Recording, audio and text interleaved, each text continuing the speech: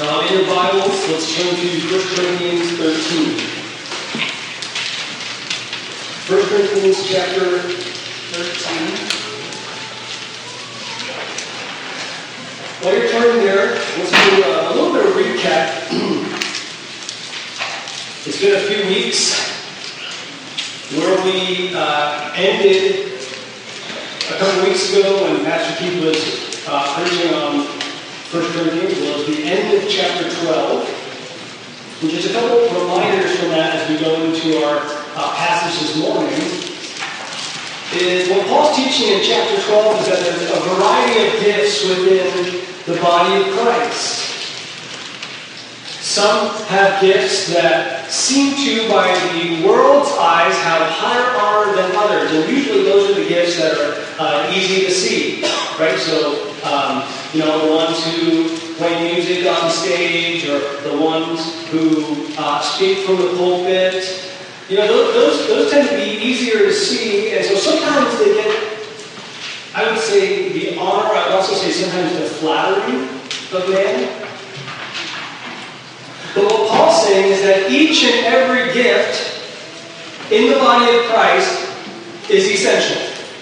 It doesn't matter if you're a great speaker or a great musician. It doesn't matter if you are the one who quietly cleans on Sunday mornings before everyone else gets here and nobody knows what you do.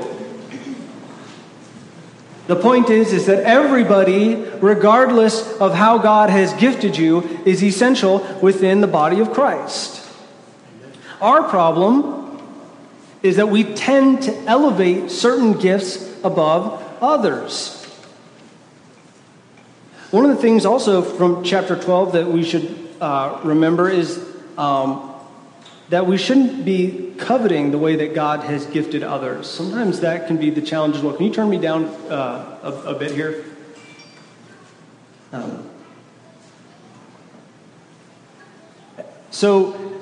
Thanks. So, we should not be coveting the way that God has gifted others, because He has gifted you. If you are a born-again believer, He has gifted you for the body of Christ, and He has gifted you specifically for the church that you are a part of, because, as the Word of God tells us, He is the one who places you where He desires you. And He's not going to be doing that for no reason. Well, Paul's going to talk about this morning, though, because he ends verse 12 with not desiring the gifts of others, but instead earnestly desire the greater gifts. And then he says, and I show you still a more excellent way. And that takes us into our chapter this morning on what we should desire above all else is love. Regardless of the gifts that we are given, what we need above all else is a foundation of love. And so this is our introduction. This morning I'm only covering 3 verses. It's our introduction into the famous love chapter that is read at pretty much every wedding. And so if you've been to enough weddings, you probably have heard it. But what we're going to actually talk about this morning is just the first 3 verses.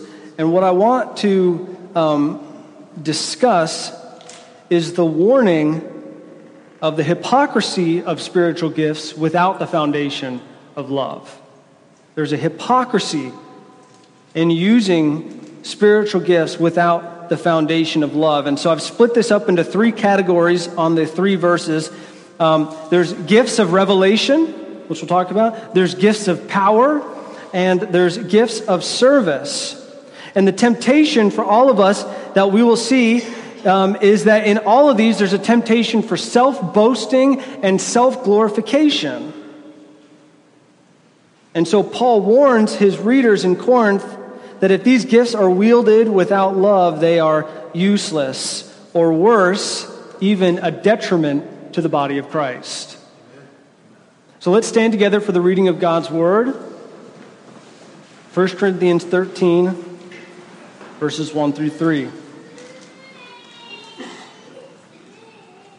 Paul says, if I speak with the tongues of men and of angels but do not have love, I have become a noisy gong or a clanging cymbal. if I have the gift of prophecy, all mysteries and all knowledge, and if I have all faith so as to remove mountains, love, I am nothing. And if I give all my possessions to feed the poor, and if I surrender my body to be burned, do not have love, it profits me nothing. Let's pray. Heavenly Father, we ask that you would bless our time together. Lord, give me courage to be truthful this morning to your word as you have prepared me by your Spirit, Lord, that I would be an instrument and a herald of the good news of the gospel and the truth of your revelation, God. And I pray for all of us that we would be changed by your word, and that those who have ears to hear, let them hear, Lord, that would be transformed by the renewing of our minds and conformed more and more into the image of your Son and our Savior, Jesus Christ. And we pray in his name this morning. Amen. Amen. Amen.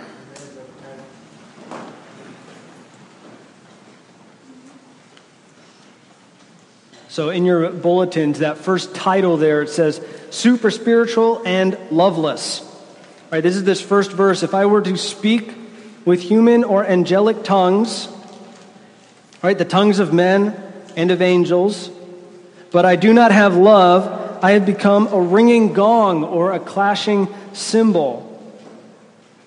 Now, really, Paul, starting here through verse 15, actually uses a number of musical metaphors when discussing spiritual gifts.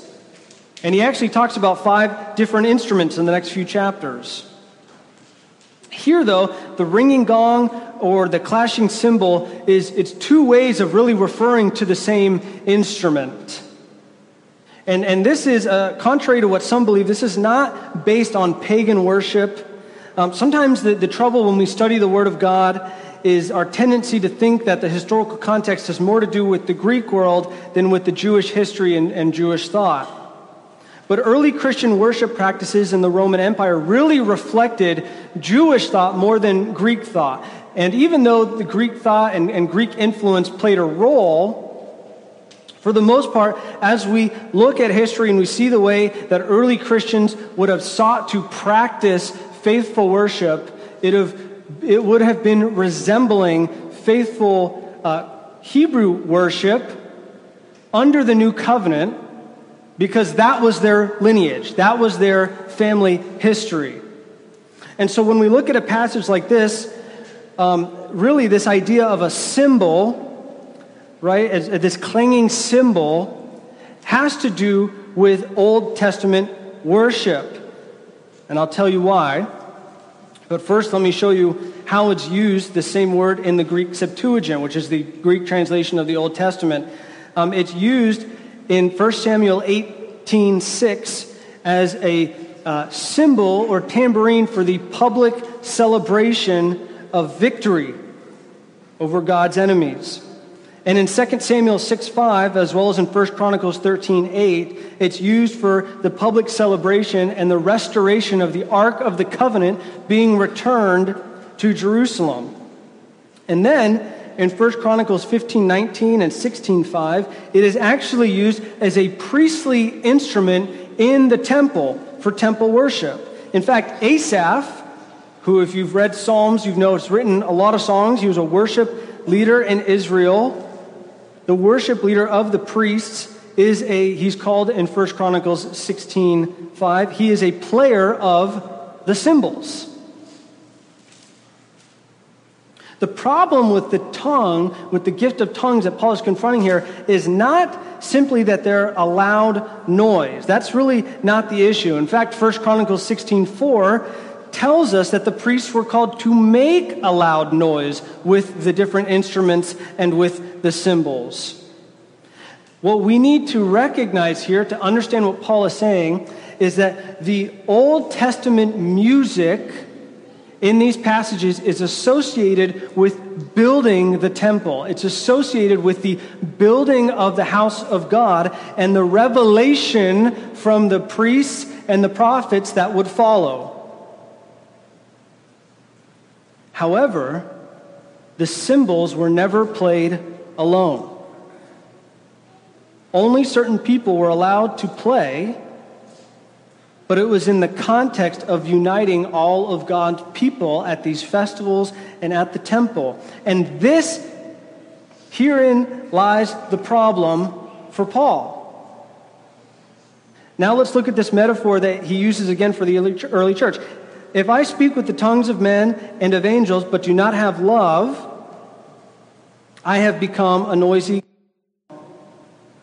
and a clanging cymbal. Tongue speakers in the early church that Paul is confronting here because they had separated themselves from the rest of the church as those who were super spiritual. And so this gift that was supposed to be used within the symphony of the rest of the gifts of the body of Christ has now separated itself as an instrument that is supposed to be helping with revelation because it is a gift of revelation, but being performed instead for their own glory and their own benefit. And so therefore it completely ignores the revelatory purpose of the gift. And so for them, it wasn't for love of the body of Christ, it was for attention. And so the problem for Paul is that these utterances in tongues have no distinction or explanation, and therefore they are useless for the church.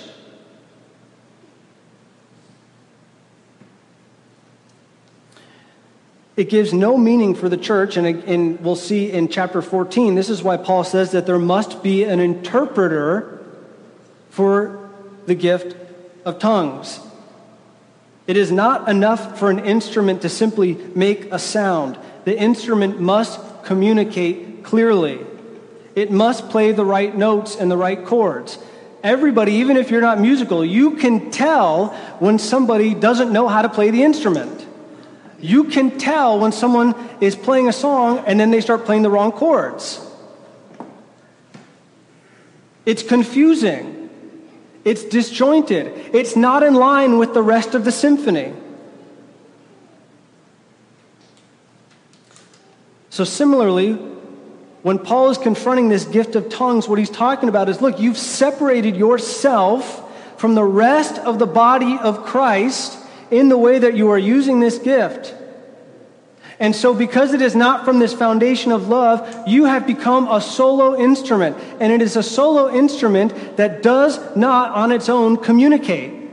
It's lacking. And therefore it's confusing to the rest of the body of Christ. And so Paul uses really hyperbole here with the tongues of men and angels to express his point. See, in Scripture, what we see in the New Testament is this gift of tongues is used to speak different languages of men, to communicate the revelation of God. That's how it's used in the book of Acts. As far as the tongues of angels, there's really no clear biblical evidence for people speaking what today sounds like gibberish, and then saying it's a heavenly language. At best, the biblical New Testament evidence that we have for the language of angels, if there is one, is that it is inexpressible, because we see in Revelation 14:2 that it is like the sound of many waters. It's an inexpressible tongue for man. And man also, according to 2 Corinthians 12:14, isn't even permitted to speak it.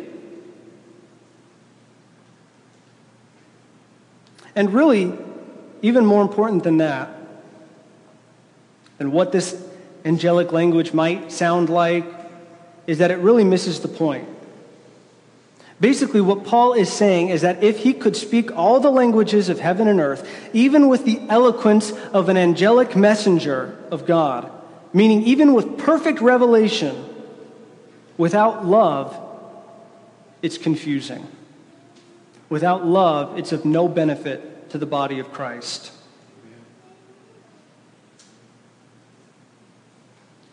Without love, the gifts of revelation are just like uncommunicative noise.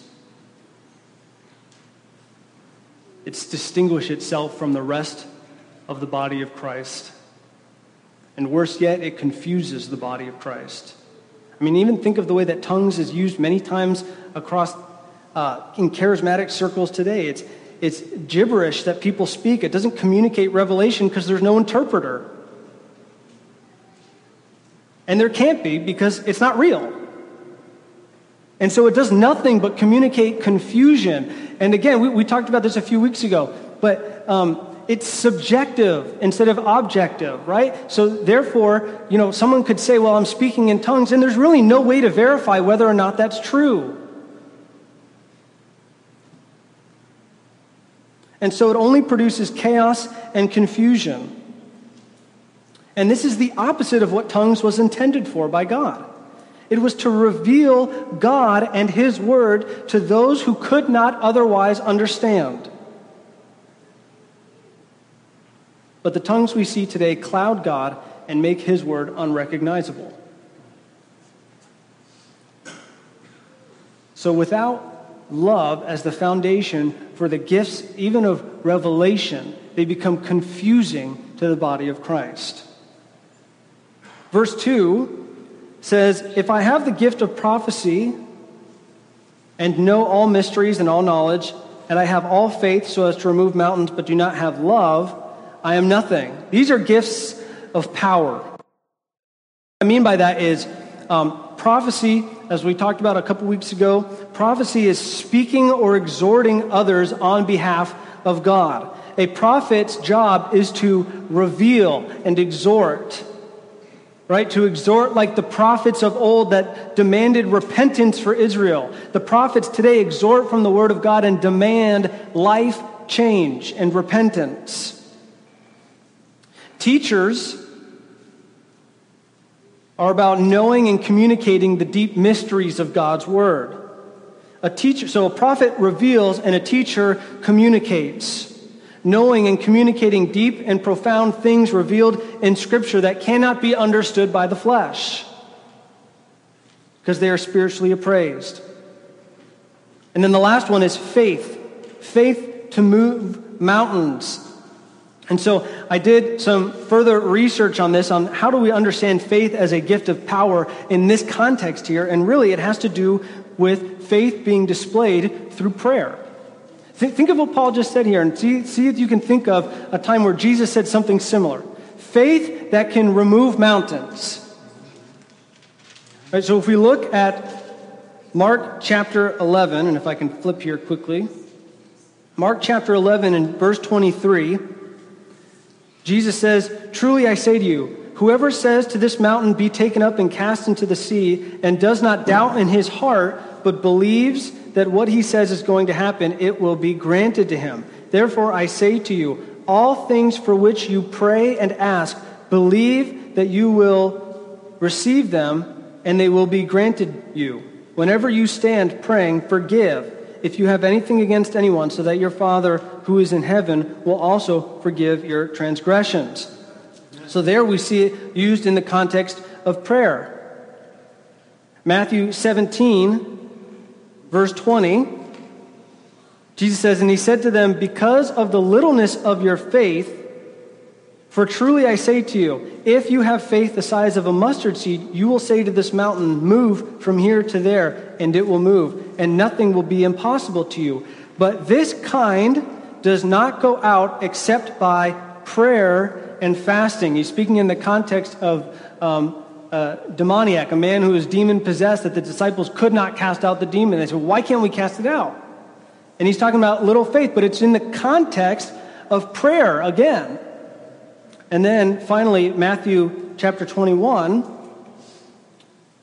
verse 21, says, and Jesus answered and said to them, truly I say to you, if you have faith and do not doubt, you will not only do what was done to the fig tree, but even if you say to this mountain, be taken up and cast into the sea, it will happen. And all things you ask in prayer, believing, you will receive. So what is this power here, this faith? How is this power gift, so to speak, of faith displayed? It's displayed through the power of prayer. But what Paul's getting at with this lack of love is we may exhort like a prophet, We may have the knowledge of a teacher. We may even be devoted to prayer and fasting. But without love, we are nothing. Without love, we have no power. All the knowledge, all the exhorting, all the prayer and fasting cannot overcome sin without love. It cannot save the lost. It cannot change the heart. It is powerless against the world and the devil.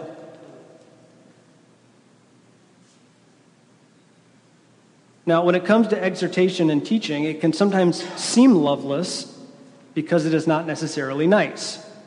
And when we get to our last section, I'm prefacing because you may think that about me. But prophets, this is because prophets are more concerned with repentance than with how you feel. And teachers are more concerned with truth than how you feel. And so this tends to rub people the wrong way, especially when you come in, right, and you have a presupposition, you have a worldview, and that clashes with the Word of God, and it clashes with the preacher. Your first thought is, oh, I don't like that.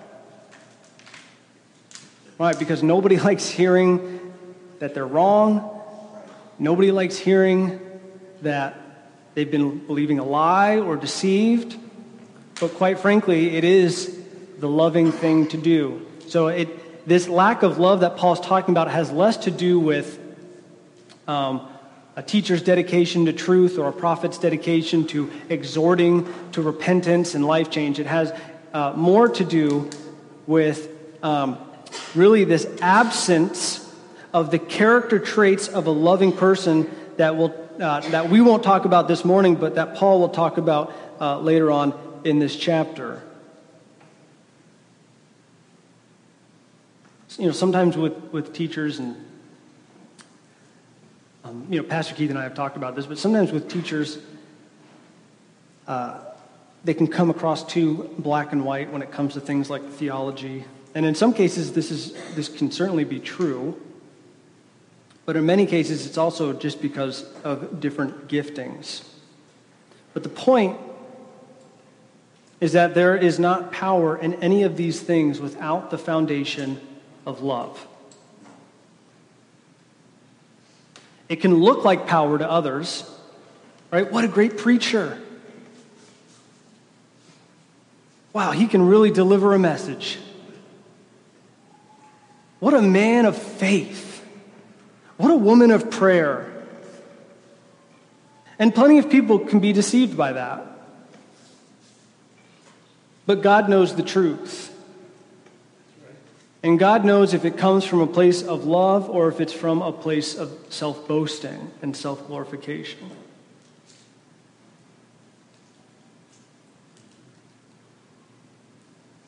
The last one is verse 3. It says, "And if I give all my possessions to feed the poor, and if I surrender my body to be burned and have love, it profits me nothing." Of service. So we had tongues, right? And the problem of that is it causes confusion, right? It doesn't reveal God if it's not done out of love, right?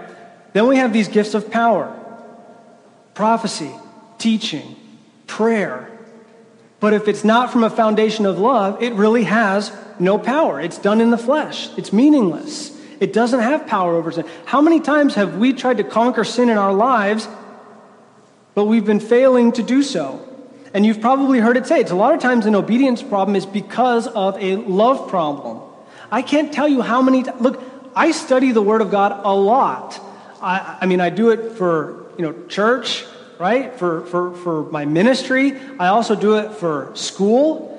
But I'll tell you this, all the studying in the world is not what's going to change my heart if it's not from a foundation of love. I can read the Bible back and forth. I can learn the languages. I can learn the theology. But it's not going to be that conquers sin in my life. It has no power on its own.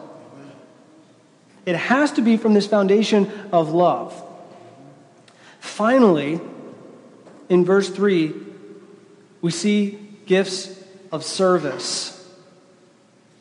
Right? Paul talks about this generosity of giving all I have to feed the poor. It looks a lot to the outside world like loving neighbor. But Paul is saying that the act of giving can actually be loveless. Giving to the poor will not get you into the kingdom of heaven. Simply going through the motions of loving your neighbor will not get you into the kingdom of heaven.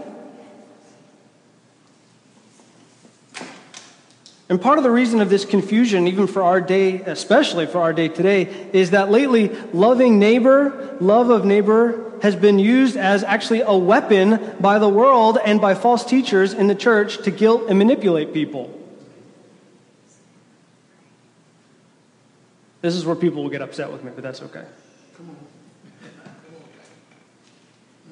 This is what we hear. If you don't wear your mask, you don't love your neighbor. If you go to church when everybody else is staying home, you don't love your neighbor. Stay home, save lives. White Christians don't love their black or brown or female or gay or trans neighbors unless they follow the left agenda. The non-Christian, God-hating world is trying to manipulate Christians. And really what they're trying to do is, this is an age of guilt manipulators. They're trying to guilt each and every one of us by telling you what God means when he says, love thy neighbor. They don't know God, they hate God, but they want to tell you what it means to love thy neighbor. And there are so many Christians who buy it hook, line, and sinker.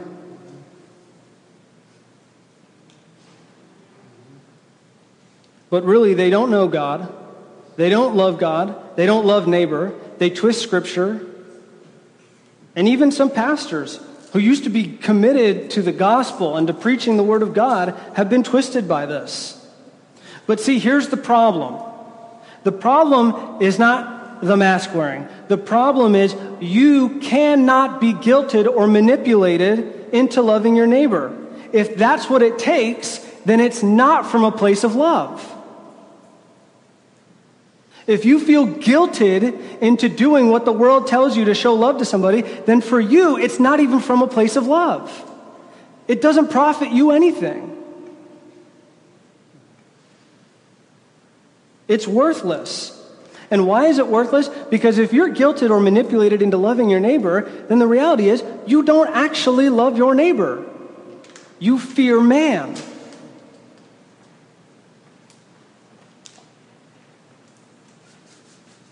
And what it comes down to for a lot of people is what you want is for people to think you love your neighbor when you actually love yourself and your image.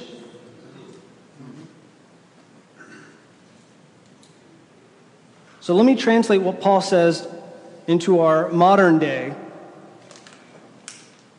If I give all my money to government programs, to feed the poor, to give free housing, to get free health care, if I wear my mask whenever I'm told, if I stay home or get the vaccine, but do not have love, it profits me nothing. None of these things will profit you anything if it does not come from the foundation of love. And one last thing on this here, this little tangent, but I find it interesting and even ironic that so many Christians jump on the bandwagon of loving neighbor according to whatever the culture or political leaders or false teachers in the church tell them, because it's popular. Yet many of these same Christians and many of these same pastors have been all but silent when it came to abortion. And many of them are almost silent when it comes to issues of the homosexual agenda or the rampant divorce that takes place within the church, or the adultery that happens, or even abuse within the body of Christ, until that became popular a couple years ago as well. See, these things don't stem from service. They don't stem from generosity or loving the neighbor. They stem from a love of the world and a fear of man. But a lot of people don't speak on the things from the pulpit that aren't yet popular in the world, because then they won't be popular. But you'll see them going to such great lengths and indignation to, plead with Christians to fight, to make these viral videos, or to write blog posts and articles.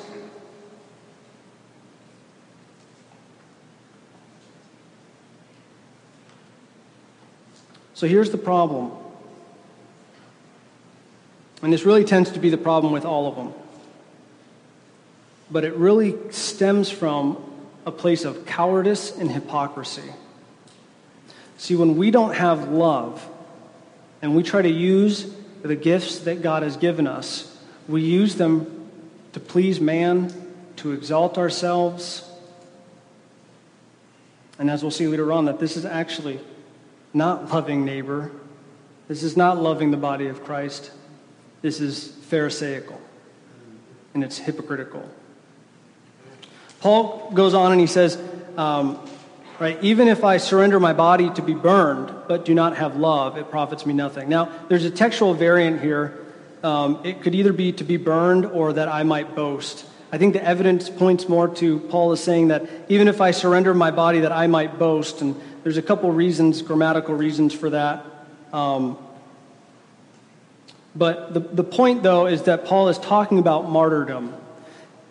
He's saying that even if you serve up into the point of death, right? Early Christians identified with their Savior when they were martyred for Christ.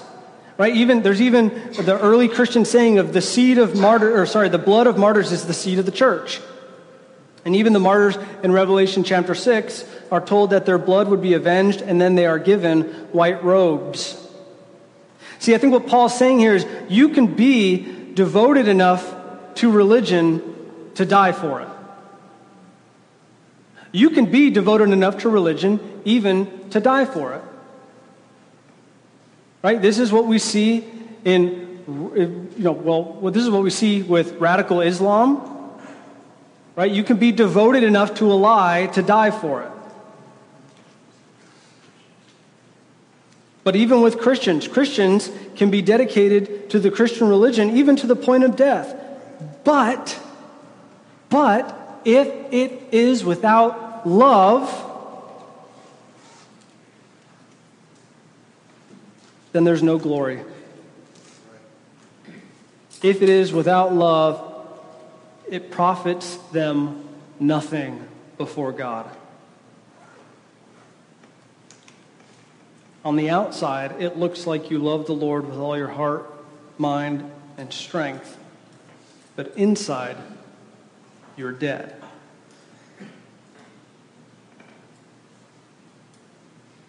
Going through the motions of loving God and loving neighbor will not merit your salvation.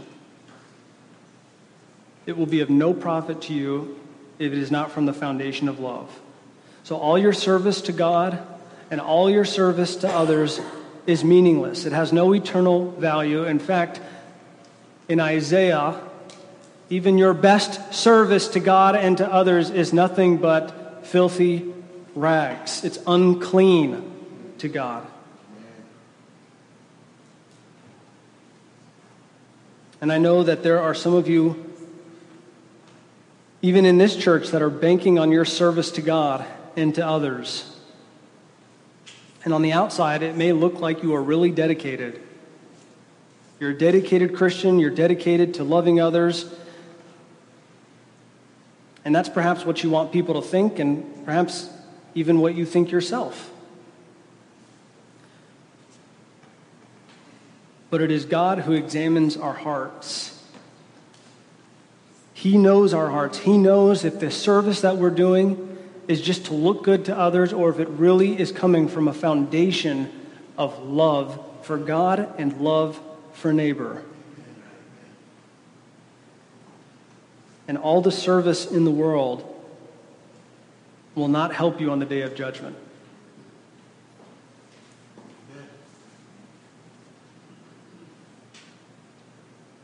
So for some application to end here, I want to point to another section of love in Scripture, which is Romans 12. And I'm just going to read it starting in verse 9.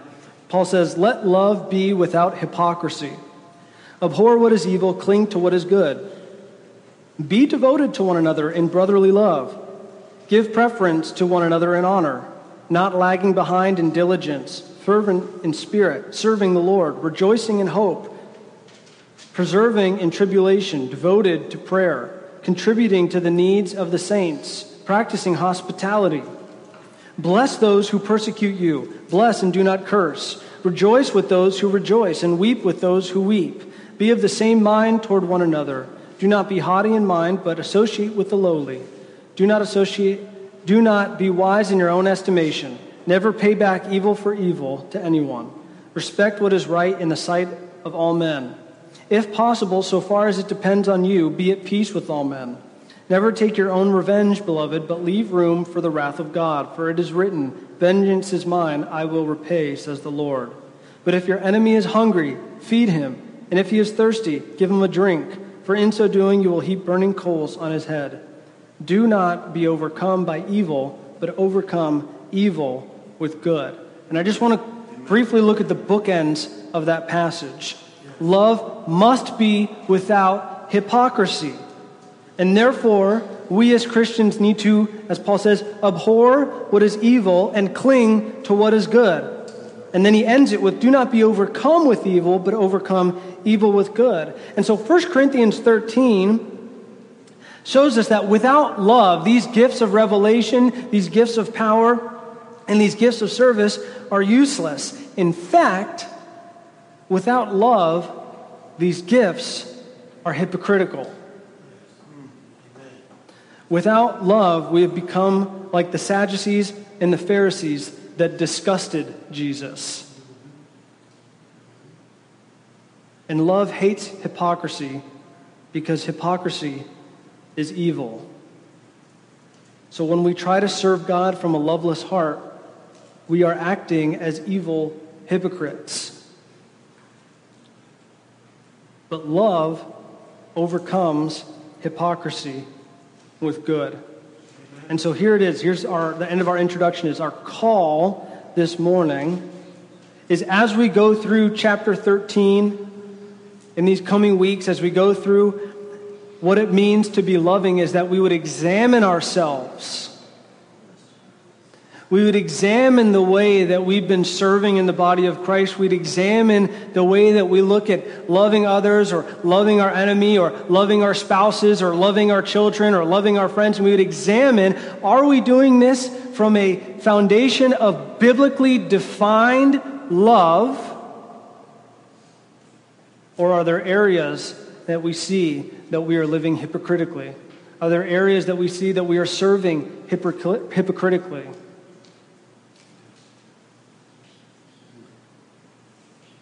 Do you serve God with love as the Bible defines it? It cannot be from the flesh. It must be from the Holy Spirit. Amen. And again, the work of the Holy Spirit, those of you who have been in the Sunday school class, you know that the work of the Holy Spirit is He creates, He communicates, and He pours out love. And the symphony that He creates in the body of Christ is the gifts and services within the church. And it really is a symphony of love from God displayed, not only to other Christians, but to the world as well. So we need to have this foundation of love. Be examining that as we go through how Paul defines it in the coming weeks.